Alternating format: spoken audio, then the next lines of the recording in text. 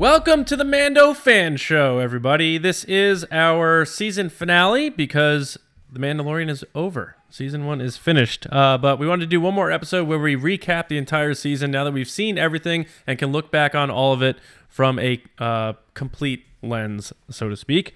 I'm John. Thanks so much for joining me today. First, I want to thank everyone who has tuned in to the Mando Fan Show over these 8 or 9 episodes, and taking the show in. And if you found us through the Mando Fan Show, even cooler, because now you can join us on the Resistance broadcast every Monday and Thursday. So we appreciate that. We got a fun one here. We're going back to the roots of episode 1 of the Mando Fan Show with James and Lacey, just the three of us, how we started this thing. You know I love bookends. So guys, this is it. This is the last Mando Fan Show, but not the last one of this year, because we're going to be picking up season 2 this fall. But for now, that's it for us for season 1. But how you guys doing? James? Yeah, doing good. So it's done, man. It's done. Like, think about if somebody hasn't watched The Mandalorian, they could be like, oh, cool, now that it's done, I'm going to buy a subscription to Disney Plus, and I'm going to binge, like, the whole thing straight through, like, 4 hours or whatever it is. Mm-hmm. I thought it was going to be 8 hours. Yeah. But... Yeah. Lacey, I what's wonder going what on? the total runtime is, like, of footage, not counting credits, because that would be easy to figure out, including credits. And some stuff. nerd out there has figured it out by now. Yeah, I don't know. I'm sad it's over. I was one of those people that was like, I wanted it to be all at once because I binge everything. I've actually enjoyed it being weekly. It turns into an event. It was really fun every week, even though I was not happy with the release time, though. I wish they made the release time like later, but at the same time, we wouldn't be able to do this show if they did do it later. So it's like pros and cons of everything, but overall, I loved it. How did you guys watch it like when you woke up in the morning before work sort of thing? Yeah, I had to because people spoiled it so fast. Yeah. So fast. Yeah. That was my biggest fear. I actually am totally cool with the release, the way they did it. It does kind of seem odd that they're dropping it at like 3 a.m. or whatever.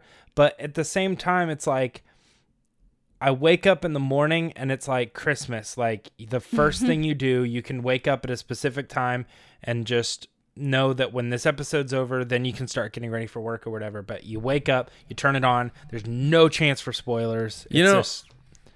I'll never forget when the first chapter came out, I had that feeling. I was like, oh my God, I'm about to watch brand new live action Star Wars. Like, this is insane.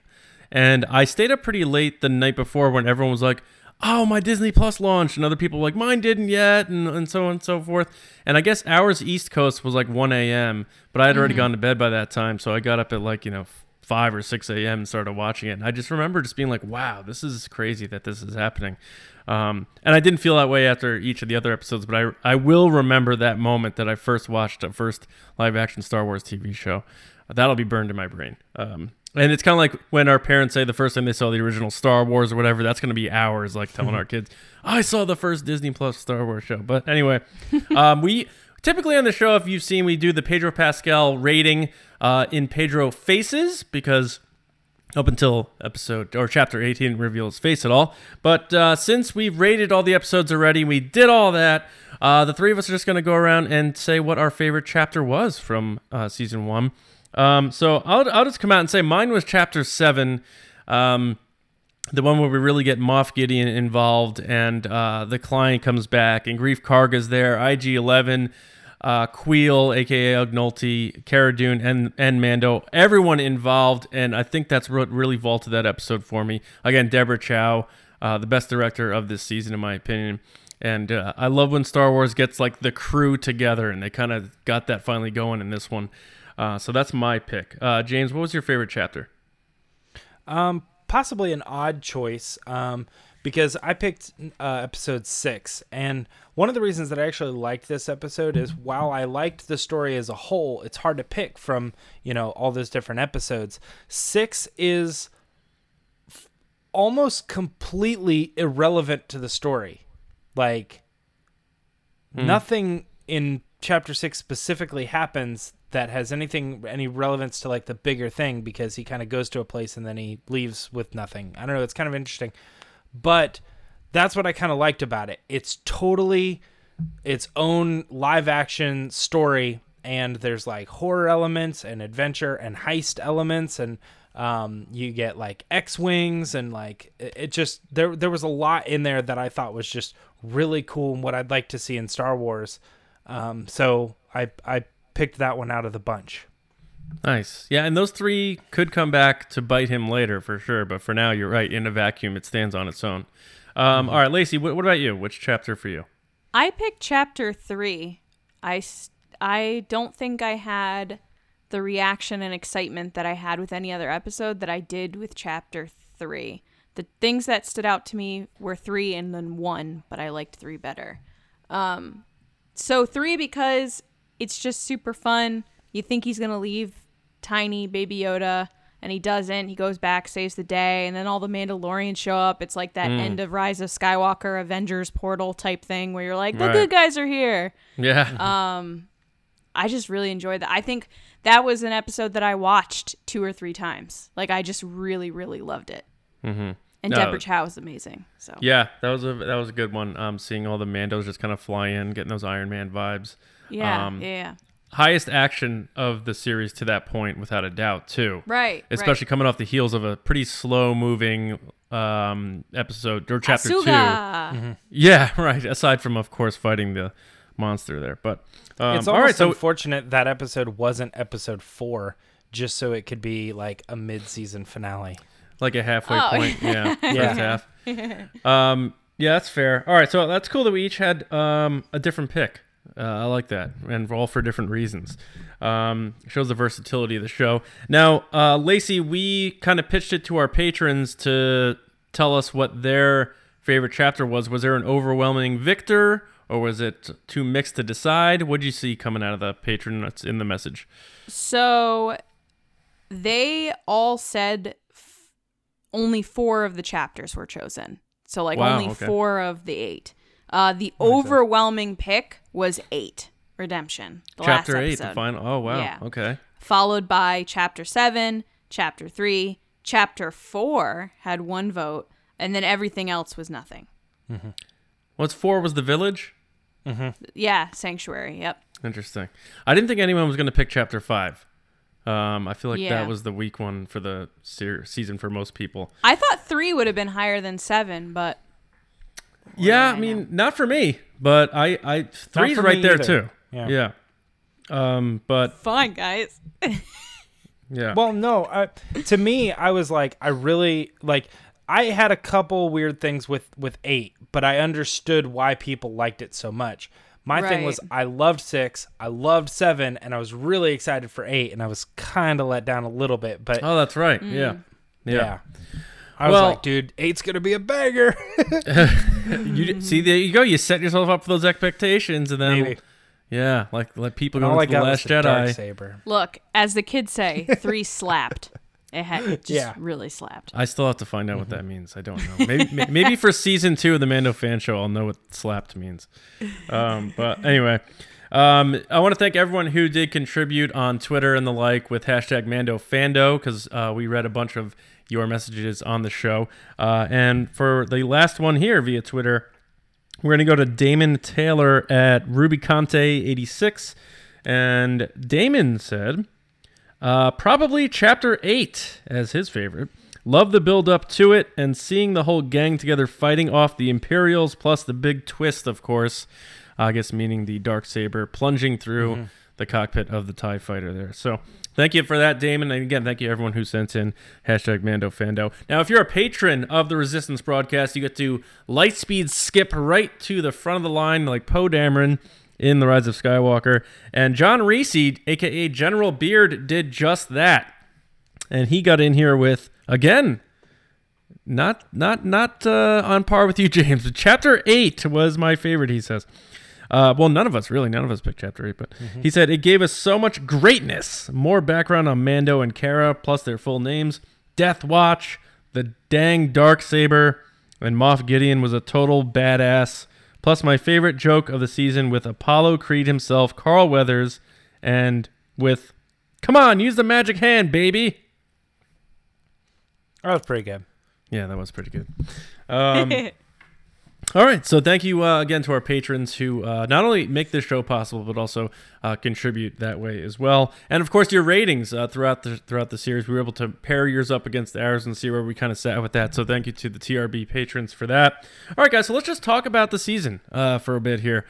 Our general thoughts, did it live up to expectations? Was it what we thought it was going to be? Obviously, the biggest thing coming out of this thing, well, two big things I'd like to talk about.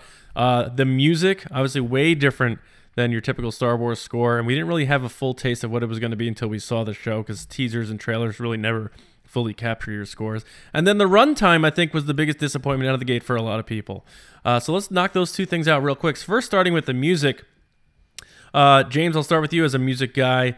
What do you think overall for this season with Ludwig Göransson's score?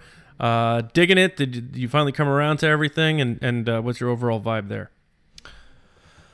Yeah, I did come around on it. It definitely is better than the trailers, and I remember everybody going on and on and on about the trailers, and I was like, it's not great, but it is at least the same music. Like, we got music from Solo trailers that weren't the music in the real movie. They kind of did that too. Mm-hmm. But the thing that I think still is a little bit of a holdback for me, and I understand what he's doing, but I do wish at times there were some of those familiar Star Wars ticks. I didn't like that about Rogue One, and now, like, as time went on, I think that Rogue One did it better than Solo. Just enough of those familiar things that remind you in a song that you're still watching Star Wars. And this music to me feels different in a good way, but sometimes too different. All right. Lacey, you've been a fan of the music, as you clarified last week. I for some reason I thought you didn't like it at the beginning, but that was me, I guess, standalone there. But your Stop projecting your feelings onto me. Well, Star Wars is all about feelings, I thought. But anyway, it's a feeling. It's and an apparently instinct. projections. And projections. So there you go. So Lacey, what's your take on Ludwig? How do you do? And do you like him just being in Mando? Would you like him to go somewhere else with Star Wars, or just have him capture the sound of this one series? I'd be open for him to do other series. I always get these questions are kind of tricky because I don't know what he's capable of. I only know him from this and Black Panther. And I love both of them. So obviously I'm going to say yes, but I don't have the musical expertise to be like, well, he didn't use this chord and he didn't use... It just sounded cool to me from like the beginning to the end. And I felt like... I said this, I forget what episode it was, but there was one episode where you started to see a progression of... It went from like kind of these tribal sounds and like tech, dirty, gritty sounds to like an actual hero's theme. To the end of the show where he had a full-blown theme. And then, like, little Baby Yoda had his own theme and everything. And it felt like the music was building as the season was building, which was super cool. But yeah, I'm totally on board. I thought it was great. And I'm singing the Mandalorian song, like, all the time. It'll just pop in my head. That's funny you say that, because I do too. Like, especially the title credits, and that one episode, I think episode or chapter 6 or 7, where it kind of had that groove to it. Yeah. But I still do think it sounds a little bit like Rocky music. But what are you gonna do about that? But I talked to some coworkers, and they were like, "The music gets stuck in my head." I'm like, "Yeah, that's become a recurring theme with a lot of people." Because I remember Clayton Sandell saying that too when he was on here. I think Elliot said something similar, and he's doing like remixes for it, right? I don't know if we're allowed to talk about that. They're so good. Wait till Celebration, guys. Yeah, they're so good. Okay. Yeah, I wasn't sure if we're allowed to say that or not, but yeah. So the music's great, but on the flip side, for a disappointment, because I want to tackle both good and bad, the run times, I think we were all kind of caught off guard when we popped on chapter 1 and we saw like 33 minutes or something. That wasn't even that bad. It was the 23-minute one. The second one or whatever it was. Yeah. I think we were all a bit caught off guard with that. So Lacey, did you get over it? Do you still feel like the episode should have been longer overall? Or what's your take now looking back that each episode kind of had their own runtime? Do you feel like it should have been a bit more? What's your take? Go ahead. I hated that. I think it should all be standard, the same runtime. Like I've been trained since an early age that TV shows have specific times. So like when something's off schedule, me as a human being, I'm like, what is happening? So like I really wanted them to be an hour. I thought, based on kind of the rumors surrounding this show and the budgets and everything, that we were going to get an hour-long episode. And we were all going into this being like, we're getting 8 hours of Star Wars. Yeah, we're not. We didn't. No. And I just felt like some of the episodes, like episode 2, which I understand it was short. If it was super long, it would have been, oh my gosh, that episode would have been torture. And I say that lightly. It's still Star Wars, but like, you know what I mean? Like, how long can he really walk across this terrain looking for a hairy egg? Like, right. How many Jawas can he?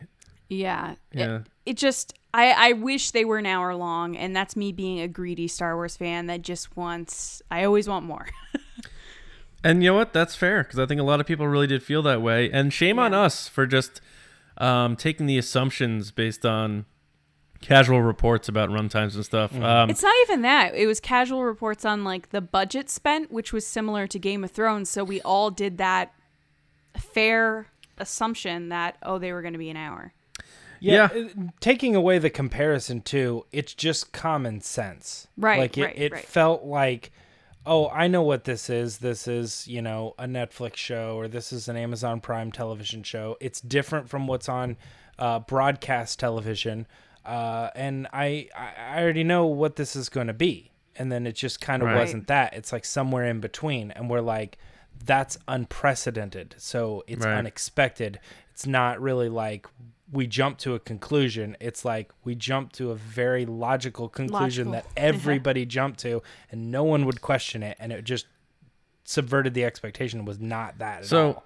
James, let me ask you then, looking at it now and kind of how each episode almost has its own vibe, do you feel that it served it better, being that it wasn't one continuous narrative and some were their own individual episodes, like you said with Chapter 6, where it made the runtimes being different a little more acceptable? Yes. I'm actually really glad with the way that it ended up.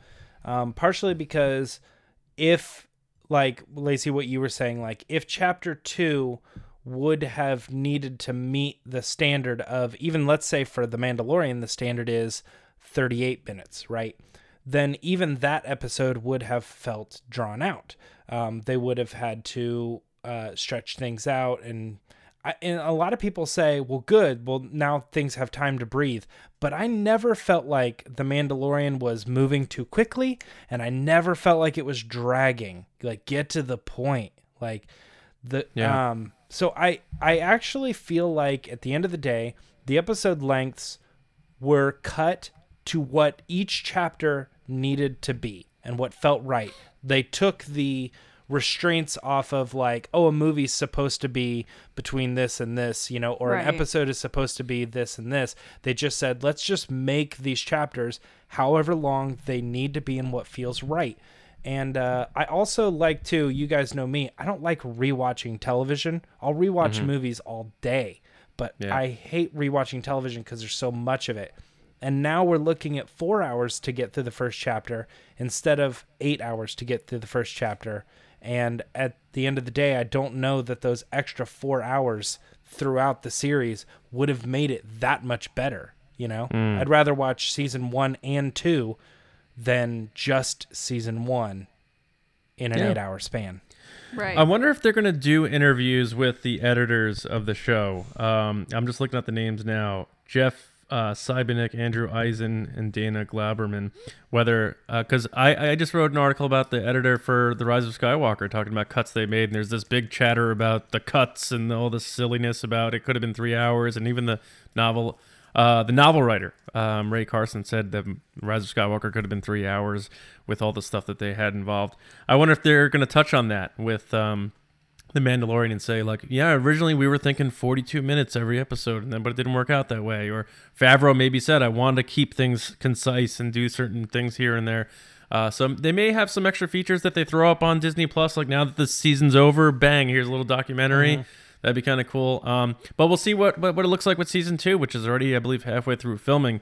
But obviously, before we jump to that, we got to talk about the Tiny Man. We're talking about Mando in a little bit, but Tiny Man, the guy who stole the show, Baby Yoda. Guys, do you remember the first reveal when you first watched it, and what was your immediate reaction seeing it? I'll start with you on this one, James. Oh shoot. Oh shoot. Because he shot IG-11? Like No, literally no. oh shoot? Oh, okay. I think just like you see the ears and you're like, your brain is putting two and two together, and before it can like fully, completely form that thought, they flip the camera around and you're like, what am I looking at? You see the little hand pull the blanket down? Yeah. Yeah, I think they did a really good job, especially with the reveal.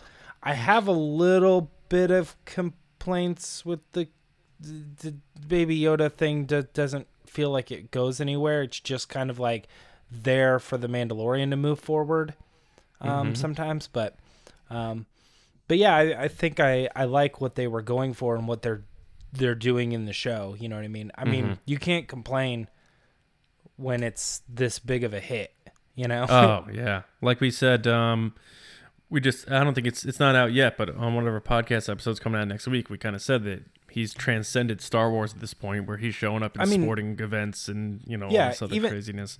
Even you look at something like Return of the Jedi, to this day, people are still like, they kind of lost me at the teddy bears, but it's like, I'm not hearing a lot of that from the Baby Yoda thing. You know what I mean? They're like, oh, Baby Yoda, get out of here. The show's stupid, like quit trying to make baby toys and sell to kids and stuff. You know what I mean? Yeah. I don't think he has that vibe. So, yeah, I think it's a good move. Yeah, I don't either. So, Lacey, do you remember your first reaction seeing it? And also, what's your overall take on Baby Yoda as a character? What do you think his purpose is? What do you think about maybe even going forward with him? Your general thoughts? That's a lot of questions. Okay, one. I screamed. I yelled out loud. I remember yelling out loud because it was really early and I felt really bad after I did it because Matt was sleeping. I went, oh my God! And I yelled. I also got really angry because there's a split second where it looks like Mando's it's gonna get murdered. And I was like... Which episode? Yeah. The first one where no, I know, but there's it a split like second where you think it's gonna happen. Yeah. No, but I'm saying like the initial one. I was like, I'm gonna burn Lucasfilm to the ground. I was like, so worried how dark this was gonna get. I did know it was a baby though, because when he walks in and you see that thing, I was like, oh, that looks like a cradle, and then they open it and I'm like, oh, it's a baby. What was the second question? What do I think about the character? Yeah. The character is a big deal. I mean, everybody knows about this character. I made jokes in a wedding speech about Star Wars and someone yelled Baby Yoda from across the room that doesn't like Star Wars. So yeah. Had nothing to do with The Rise of Skywalker, which is the joke that I was making. And someone was just like, Baby Yoda. And I was like, no, not that, but okay. No, it's everywhere. Everyone knows about it. Every brand is using Baby Yoda. Dabbing, AirPods, Baby Yoda. It's like right here now. It's everywhere. Like everybody. And it's always funny when that kind of stuff happens in pop culture where you find people that wouldn't normally like what it is, whether it's Marvel or whatever. And then they're like, oh yeah, here's a meme of Baby Yoda. And I'm like, you don't even, what? But like, it's just, that's what's happened. Sure. So going forward, first of all, I need a name for this thing. And Gina Carano says she knows about it. She made this like snarky, like, haha, I know it type post. Adorable, not mean, but I need a name and then I need to know where we're going with it because it can't keep doing cute things nonstop. And like, I need a purpose for it. Right. Yeah. Which I'm sure other people are like, oh, it could just smile all day and then it'll be fine. And I'm like, I need something else. Like, it's done the cute thing. I've loved every second. I need it to do something. That's right. And he humanized the Mandalorian in a way, which I think was his biggest purpose. Sure, of course. And to get him to be a good guy from like the ruthless guy that you meet in the first episode, which totally makes sense. But going into season 2, like, I need something more than just like, hey, buddy, like tilt head. Yeah. And it makes you think if you're going to get the name, he's going to tell you what his name is. How else are they going to find out what his name is, in my opinion? So I think he's going to talk in season 2. That's my guess. Yeah. They could take him back to his home and they could say, you brought back Tiny. Imagine it's actually Tiny. I don't think they're getting rid of him because Disney's seeing... No, I don't think they're getting... No. I'm just saying, I don't think it's exclusively that he has to say his own name like a Pokemon. No, Oh, yeah. no. Yeah, I just think I he's think going to he's start talking, though. Yeah. Yeah, because then next can see Christmas, it'll be the talking version of the toy will come out. And it'll have like little phrases and that sort of thing. Now that the cat's out of the bag, they can really push marketing for the toys next Christmas season. Right. No, but I thought the character was great. Like I said, I feel its importance is kind of like the whole John Wayne goes into the town and he's gruff and rough, and then that thing kind of makes him care about stuff and humanizes him. And especially because he didn't take the mask off, you need to humanize that character with external things. As opposed to being able to show emotion on his face and that sort of thing. Which kind of brings me to my next point, that I think Kat's pretty much out of the bag at this point, that Pedro Pascal really was not the Mandalorian. He was, for the most part, it was a James Earl Jones situation where he just voiced the character. And I just kind of want to talk about stepping away from the story itself, because there's a lot of people who would comment to him and tweet to Pedro Pascal saying stuff like, man, what you did in that episode was so great and how you moved your head around and stuff. And he probably has to just be like, yeah, thanks. Yeah. Wasn't me. But I think I had this feeling that in season 2, we may see him with his mask off more now that they've kind of revealed him in a way. I don't know. I think so. He kind of made it clear that he was like, I'm not taking my helmet off for any living thing.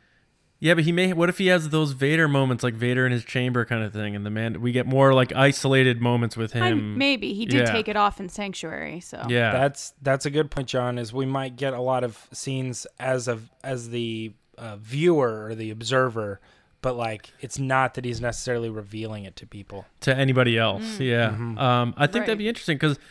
I don't know if I heard this officially, but I heard that he may be more involved from a physical standpoint with season 2. Whereas season 1, I think the rumor was there was a contract dispute where he was getting paid as a voice actor almost and not a physical actor, and he was arguing with them over that sort of thing. But that could Wayne's grandson is like the whole season. He's like, it's him, and then there's another guy who does like half of the legwork as well. Yeah. Right. So I find that all to be very interesting. But how about the Mando as a character himself? Who wants to go first on that? I mean, I love the character immediately. First scene when he goes into the bar and no nonsense, just wrecks house. So I don't care who wants to kick off there because I don't know Lacey. who I went first last time. Go for it. I liked him. He's kind of the Han Solo character, the kind of jaded, gruff guy that has a heart of gold underneath all the tough exterior, which we knew from the first episode. We're like, oh, this guy's not that bad. And then as the episodes go on, we realize he's not bad at all. And then he's had just a tough life. They always have a bad life where like parents die, like typical Disney. Yeah. I loved the character. I thought he was great. I liked how he built his armor over time. I thought he was really slick, and I loved all the action scenes. Yeah, he was a great character. Yeah. I think there's something about I don't know. I'm not a big Mandalorian fan. I never liked, and I know he's not a Mandalorian, but never was a Boba Fett fan. I kind of didn't get on. Neither was I. Yeah, we talked about this going into this show. And I think like what? Right, and I think a lot of people will admit they got on board with Boba Fett and that sort of thing because he had cool armor and he was mysterious and he was kind of like, I'll do what I want sort of deal. And that never really sold to me. And I think they grew the culture of Mandalore off of the coolness of the armor, if they're going to be honest. And then they made it a more deep-rooted story type of thing. But I see him as in a vacuum as a character. And even though I wanted to see more of Pedro Pascal with his mask off, because I do feel he is a charismatic actor, and I'm excited to see what he does in like the new Wonder Woman movie and that sort of thing. I liked him in his short bits on Game of Thrones. I still think his voice acting did a good job in this show, enough to sell me on who he was as a character. In addition to what the stuntmen did with their head movements and that sort of thing. So I was sold pretty early on the character, which was good for me. And it wasn't because of Baby Yoda and that sort of thing. I believed it when he walked into that bar and slammed the guy's face on the bar and did the thing and sliced the guy with the door. That moment bring you sold in warm or cold. That was like the line with his that sold hand me. on the trigger, like Clint Eastwood right out of the gate. So I was down with that. James, how about you? I know you like the the first chapter, correct? So were you sold immediately with this guy? Were you kind of like making comparisons to other Mandalorian characters you may know from Clone Wars and that sort of thing? Or did you approach him with a clean slate, I guess is what I want to ask you. Ooh, I would say yes, I was comparing him to other Mandalorian characters. But I think in that sense, there was no surprise. Like, I kind of came in and I was like, I think they're selling him as this, and that's exactly what he's going to be. Now, granted, we did have some, with the Baby Yoda, and he kind of has like a change of heart and stuff. But even that, you kind of know that that's inherently Mandalorian. Also, episode 3 kind of reveals that. They're like, wait, you want to blow everything for this? And he's like, yes, that's what we do. And then they're all like, all right, this is what we do. So all of that is kind of that. He's not really like breaking the Mandalorian vibe at all in the show, which is good. I think that's what they really want to showcase for the first time. They have said, hey, you guys have seen Boba Fett. You guys have seen kind of what these guys can be about. We're going to really present in the best way possible a character that represents what we think of when we, the people who deep dive into Mandalorian culture, think of Mandalorians. We're presenting that to you, and it's embodied in this character. And it's like, yeah, that's exactly right.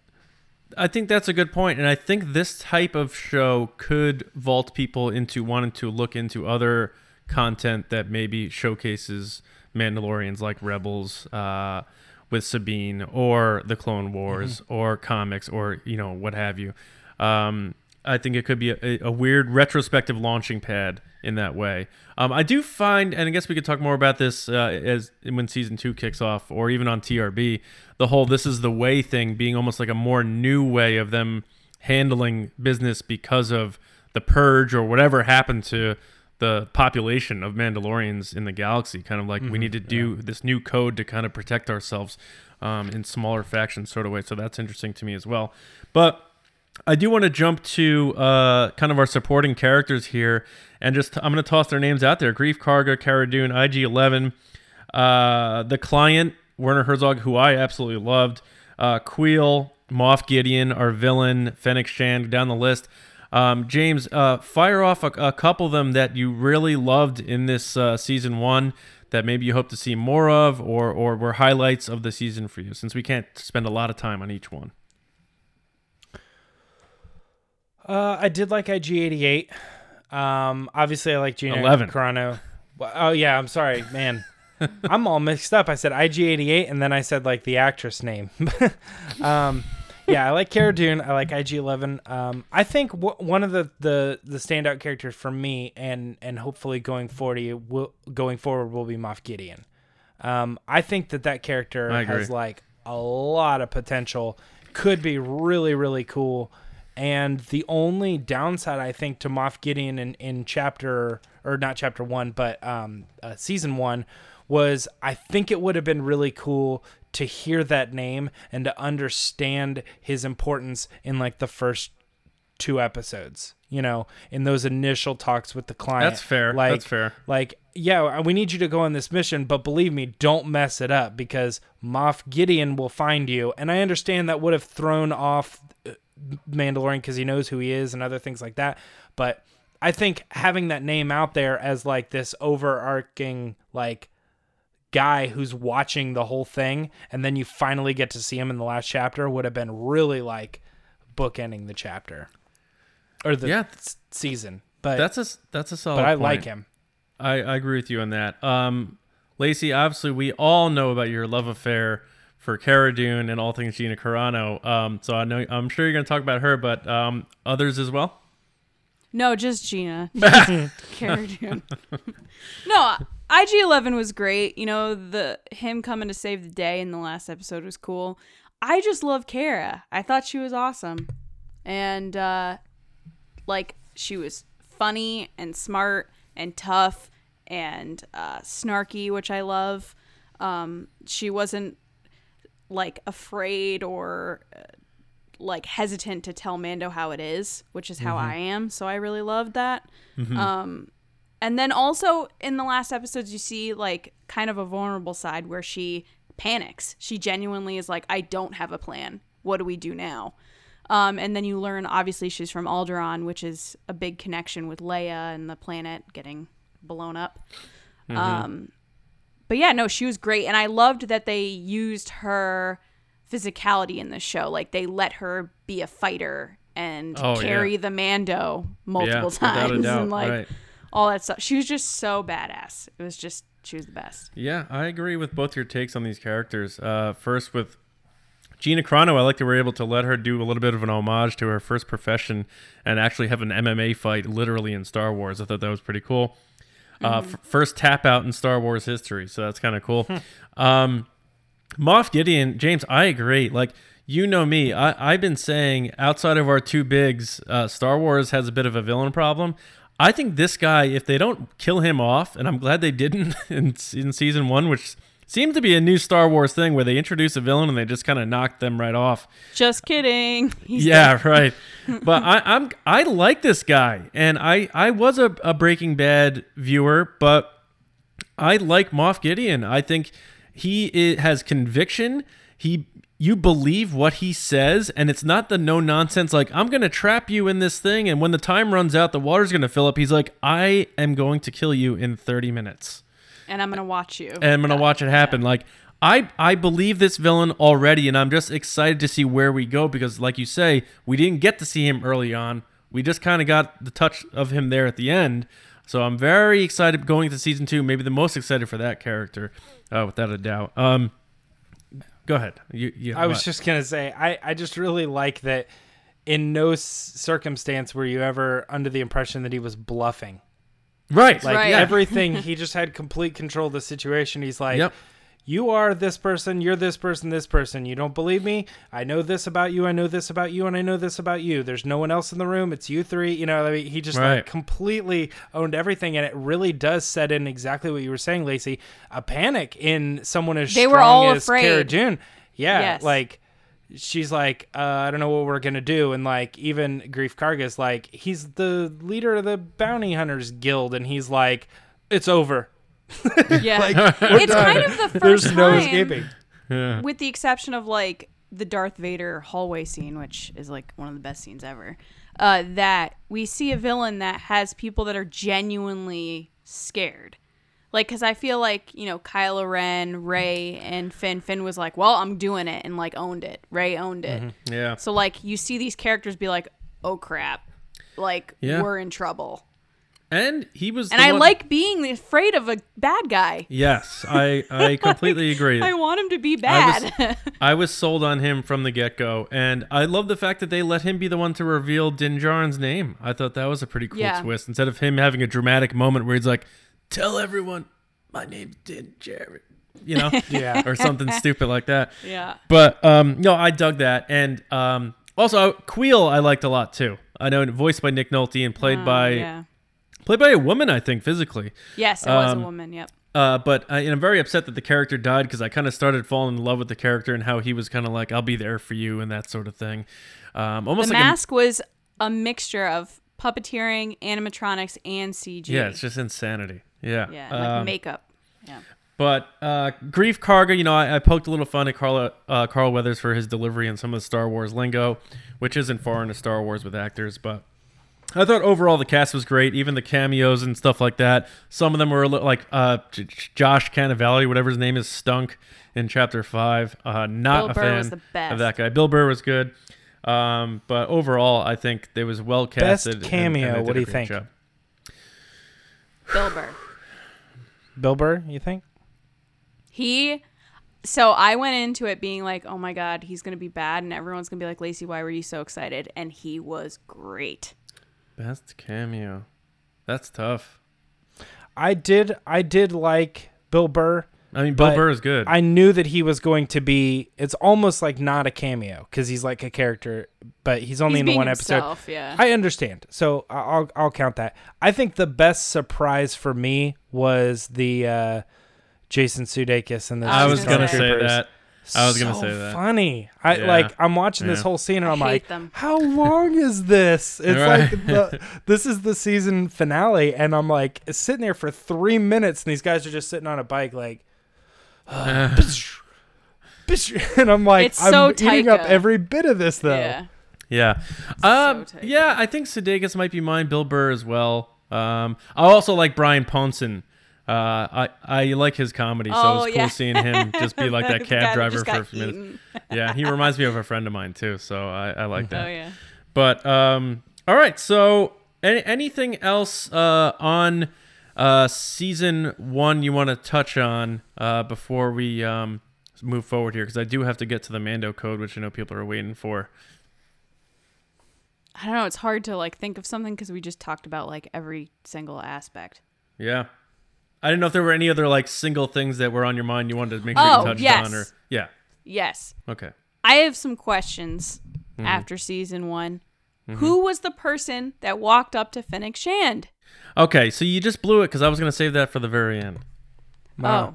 Well, then don't ask what questions I have. I mean, we can do it right now if you want. Do you guys have guesses on who you think it is? I know we kind of touched on that on recent episodes and also on TRB. People think it's Boba Fett, right? That's what people think. Or Bo-Katan.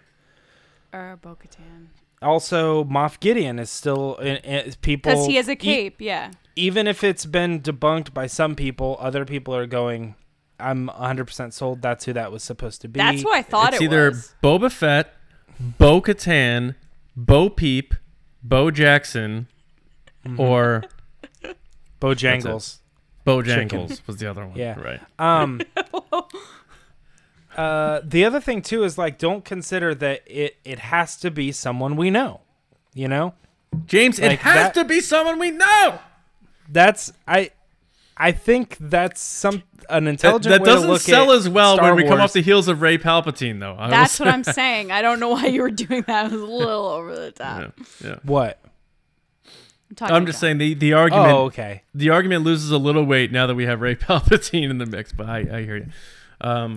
Yeah, I just think it's so good sometimes to like if you're so fixed on the fact that it's Boba Fett, the only way you really win is if it's Boba Fett, and that's a long shot. If you just assume it's a new character, then when they introduce the new character, you go, okay, cool, we finally get to see him, and you're happy with what they do. And if it ends up being Boba Fett, it's super bonus because you assumed it wasn't. How about the guy who took his armor? What's his name? Took Boba Fett's armor. Cobb Vanth. Yeah, Cobb Vanth. Yeah, a lot of people think that too because of the sound effects and the spurs and the whole deal. And it absolutely 100% lines up with the timeline. If it is Cobb Vanth and they just introduce him as a new character, but people will be able to be like, no, we know how he got the spurs, how he got that sound. Or they sell it as Cobb Vanth and then it turns out it's Boba Fett and they reveal that later. That'd be interesting. Yeah, who knows? Yeah. But the last thing I want to touch on is obviously that it was revealed which I have to admit I was wrong on. Favreau and company did speak and connect with Abrams and company about having the tie-in about the Force healing abilities from the Mandalorian with Baby Yoda and Rey. So I thought that was kind of interesting that they did indeed have discussions. I was completely wrong on that, but I like that I was wrong, so it's cool. All right. That pretty much covers the discussion on season 1, I think. I'm going to move on to the Mando Code. I know people are waiting on this one here. So, by now you guys know, the Mando Code, each week I revealed one number between our episodes 3 through 8 for a total of 6 numbers, which we called the Mando Code to win the bounty, which was a Black Series Boba Fett premium electronic helmet. It's not being released until March, but obviously we're going to pick a winner and let you know that it's coming your way just in time for springtime. Walk around and as everything's blooming with your little Boba Fett helmet on. Now, many of you did follow the code and you submitted your guesses, and I am happy to say that a good bunch of you knew what it was, and you got it right. A lot of you got it way wrong, and you're just like, 888117. But the code number was 111778. So 111778.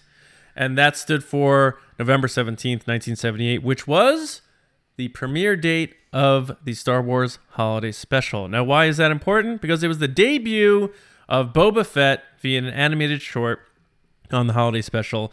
Therefore, you have the Boba Fett electronic helmet. I know a lot of you out there are like, oh, son of a gun. But we have a winner. She was quick on the trigger, got the code into us, and the winner is Haley Meyer, a.k.a. Shapely Buns. _Buns. On Twitter. So, Haley, you are the winner of the bounty. Way to be the best bounty hunter on the Mando Fan Show. She was so fast. I want to make that clear. Like, she was way ahead of anybody else. Yep. And she wins the Boba Fett premium electronic helmet. So, Haley, we'll get in touch with you. We'll get that all set up so that it's good to be delivered to you as soon as it's available publicly. But I want to thank everyone who participated in that. We'll get something cooked up. We'll get another Mando code going for season 2, and because it seems like a lot of people had fun with that sort of thing. So thank you to everyone who kept the code and tried to descramble it and decode it, and thankfully people knew what it was, because otherwise that would have been a complete disaster. So thank you all for that. All right, guys. Real quick, let's do some, brief speculation of where maybe we want season 2 to go, or what we think might happen in season 2 based on things that have been left open or set up. So any thoughts on that? James, you seem to be a big Moff Gideon guy. What's going on with him and that Darksaber? Any thoughts there?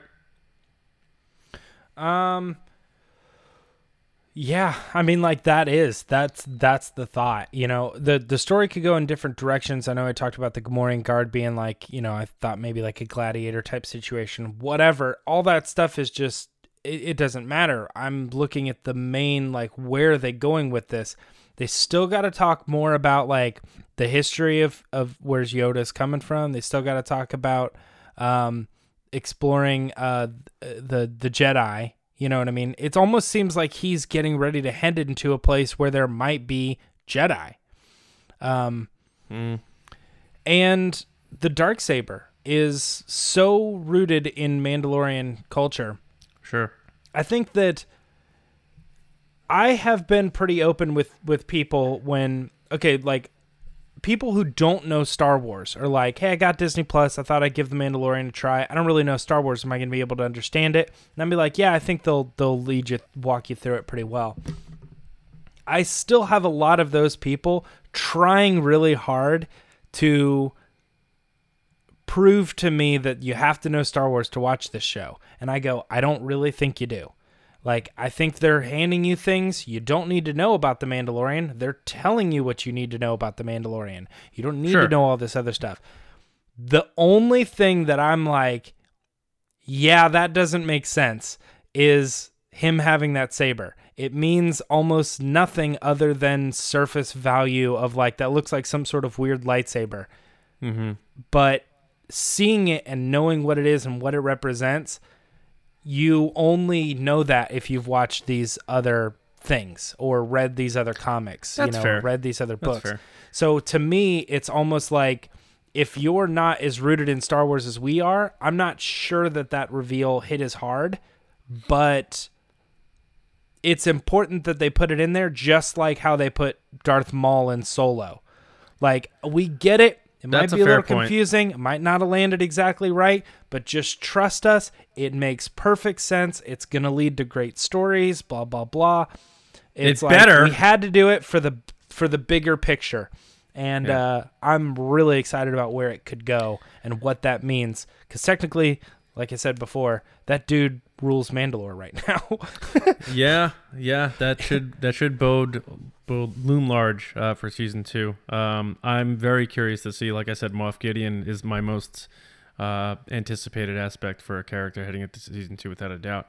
Lacey, where is season 2 going, or what do you want to happen in season 2 of The Mandalorian now that you've taken in the first season? Well, I kind of touched on this a little bit. I guess I want Baby Yoda to have a purpose and not just be there.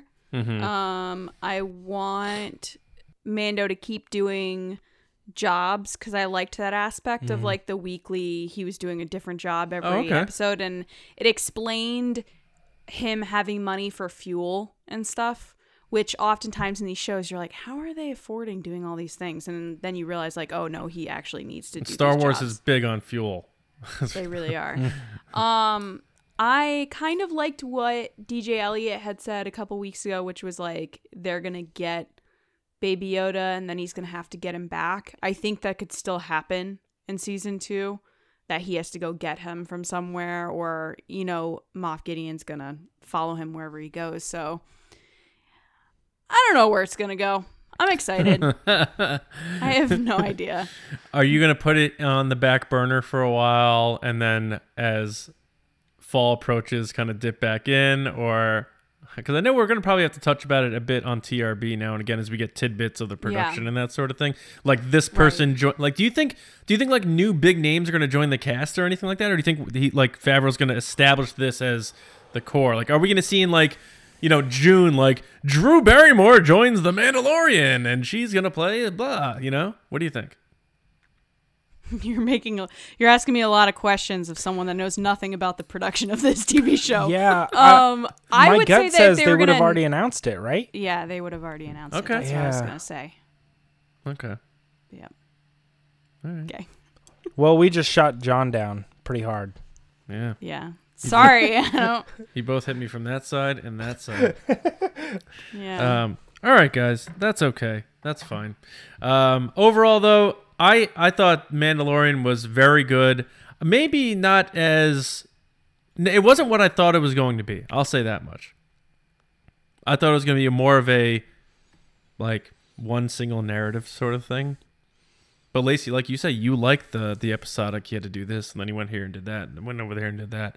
But overall, I think it was a good show. I think most fans liked it, it seemed. Did you guys get that impression online and that sort of thing? I didn't see too many detractors. Lacey, you're always out there. Did you see a big vibe of detractors or anything like that? Always out there? What does that mean? On the internet, you know exactly what I'm saying. You're not on the street corner with a sign like, "Did you like Mandalorian?" Did you honk if you like the Mandalorian? The person with the clipboard at the grocery store being like, "Excuse me, sir, do you have a couple minutes to talk about the Mandalorian?" Yeah, or no, honk if you liked Mando. With the sign. Nah, dog. All right. No. Yeah, I think people mostly liked it. I think I didn't see any negative. The only negative stuff is what we talked about, which was like time, like the duration of the episodes, and then like some of the episodes, like the Jawa episode, where was this going? What was the point? People expected that because it was only 8 episodes that they were going to get hard-hitting action like episode 3 and episode 7 and 8 and 6, like the whole season. And they didn't get that. They did get a couple episodes that were a little bit slower and more character development driven, which is surprising for a show that's only 8 episodes. Like, you expect that in a show like Buffy the Vampire Slayer, which has like 24 episodes in a season. Mm-hmm. But it's interesting. I mean... Because even on other shows like Stranger Things, which is usually about 13 episodes, there are some slower episodes there, but those are an hour long. So it's just interesting. The pacing is just one of those things that I think people kind of had like a what's going on here, but not necessarily that they didn't like it. It was just weird. I didn't hear many negative things about this show, to be honest. And you know what? It makes you think, like, if Kenobi's reportedly 6 episodes only. It better be our episodes. No, I'm just saying you can't expect that. That's all I'm trying to tell you. Deborah Chow, I swear. Lacey, she has the decision. You may only get she the power. Because they did base it off of, they reworked the original script for the movie, which you're figuring is probably 2 hours and 10 minutes long. 30 minutes at 6 episodes would be 3 hours. So it's possible. That's all I'm going to say. I need hour-long Ewan McGregor. 3 hours might be enough. Like James said, maybe that's all they need to serve the story. But it's never enough. All right. Fine. Well, guess what? We'll definitely know more about that series. Kenobi Shobi. When they said Shobi one Kenobi. She wants that JJ cut that has the 4-hour debate of the 4 yeah. Beaumont. Well, we'll talk about that when we do our Kenobi show, I guess. But James, do you have any final thoughts on season 1 of The Mandalorian before we get out of here?